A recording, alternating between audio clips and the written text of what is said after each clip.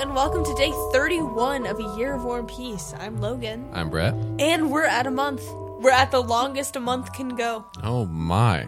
The end of January. The end of January. 1 month of reading War and Peace every single day. And 1 month until Brett and I fight to the death. That's right. You heard it here first. On February 31st, Brett and I are going to fight to the death. I'll stick to that. As soon as February 31st rolls around, one of us is dying. Uh-oh. They're going to change some rules of science. Of science. Hey, man. People really want to see a good fight, especially with a really hot, sexy woman. That's you. And a little wizard who lives in a hut. That's me. Okay.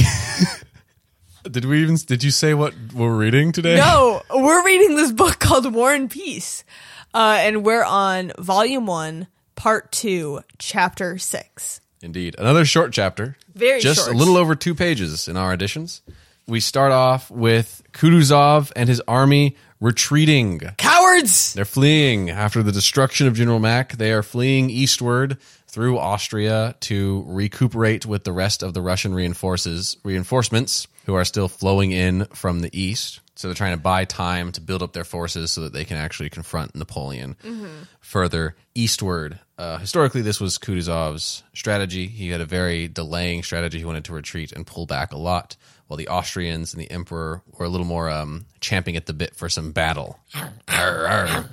So they're fleeing, they're burning the bridges as they cross these bridges and cross all these rivers, and we catch up with them as they are crossing the river Enns. The army is crossing, and we find Nesvitsky, another one of Andrei's friend adjutants under Kutuzov. And he's trying to get his men to eat. They are not eating. Oh yeah, they aren't eating. He's like, you guys got to eat. He means that in the other sense. He's like, big dogs got to eat.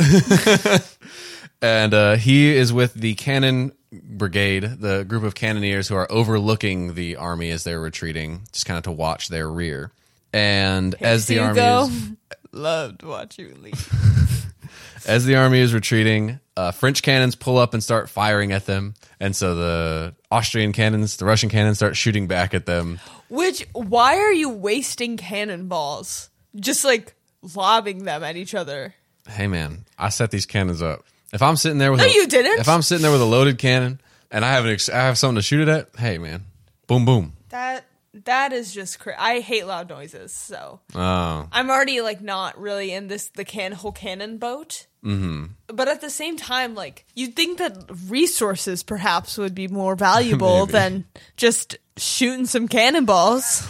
Well, imagine you're in a time where it's not easy to produce loud, deafening noises at command. And now you have the opportunity to make some. You just get some paper. That's kind of exciting. You get some paper and you roll it into a cone. Then you give it to the loudest guy in your regiment and have him just go, boom, boom. I don't know. I don't know if that would have the same effect. They're not going to know. Maybe they'll think you have some sick new weapon and they get really scared and they run away. Maybe. And then Nesvitsky is given orders to ride down and order the hussars to cross the bridge and wait there. The hussars are the division that Nikolai, Dolokhov, Denisov, and Kirsten and the other Kirsten buddies. And all of them are all in. The horse riders with Little Rook. Little Rook, indeed. Little Rook is also a part. Little Rook is a valiant member of the Hussars. Dude, I need a Little Rook t-shirt. And it's just going to have a Rook chest piece, but just really small on the shirt. And it's just going to say Little Rook and a horse next to it. Little Rook and horse. But the Hussars are being ordered to act as the rear guard and cover the rest of the army's retreat across the bridge, and then to burn the bridge once everybody is across. And so Nesvitsky rides down. Isn't this bridge made of stone? I don't know why I'm like picturing this, like just the sheer weight bearing that it's undergoing. Like I feel like this thing's got to be made of stone. I don't know. I mean, they're talking about burning it, so I think it might just That's be a strong. That's why I'm saying, isn't that weird? I just might be a strong wooden bridge. That's a really strong. They're like riding horses and like packing men across this thing. It's like a country road, I think. So I don't know if they'd invest in a stone bridge or something like that. I don't know how big the river is. I mean, you can get some pretty tough wood, especially out of the old forests of Europe. I guess it was not built with the intention of shuttling thousands and thousands of men across it. Most likely not. Yeah. What season is this? What season are we in? Summer? Winter. Oh, winter. We're approaching. It's October at the start of this part. I think it mentioned it's October. Right. It did. So it might be November now.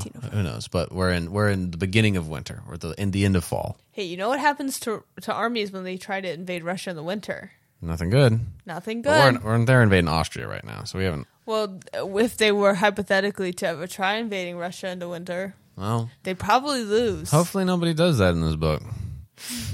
You can't see the look Brett and I are giving each other a very strong look over the top of our microphones, like, And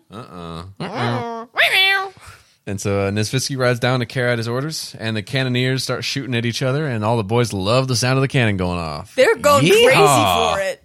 Just the fact that like these guys are just like chilling and lighting off cannons. Hey man, baby, it was boring back then. Firework. It honestly probably really was. I think I would have been bored if I lived then. I think that's why Denisov and everyone were so excited for battle. They've probably been sitting around with almost nothing to do at all for who knows how long, and now they get promised of the most one of the most adrenaline pumping things you can possibly engage in as a human being: life or death combat. That's why I think that we should engage in life or death combat to emulate. I said combat. I meant combat to emulate the feeling that our characters are going through. I agree. February 31st. Set the date. February 31st. Mark it on your calendars. But that's all for this chapter. Very short, very brief. The only other thing of note is that it is mentioned that Nesvitsky has a Cossack orderly with him. An orderly is basically an assistant to a lower-ranking officer. But we mentioned the Cossacks earlier when Natalia was called a little Cossack by Maria Dmitrievna. And as we get into the war, we'll see more of the Cossacks. So I just wanted to, since we have a short chapter here, revisit them a little bit because I looked up a little bit more about them. The Cossacks were essentially this semi-nomadic, highly militaristic culture of people who lived in eastern Ukraine and southern Russia. And they were divided into these tribes called hosts, which traveled around and were highly militarized, semi-nomadic, I think did a lot of sort of raiding, and were sort of this warrior culture. And there was a bunch of them, and they occupied this stretch of, I think, kind of steppe land that was very sparsely populated. And so when the Russian Empire began to establish itself and spread into these territories, I imagine that they probably came into some kind of conflict with the Cossacks, or at least didn't want to.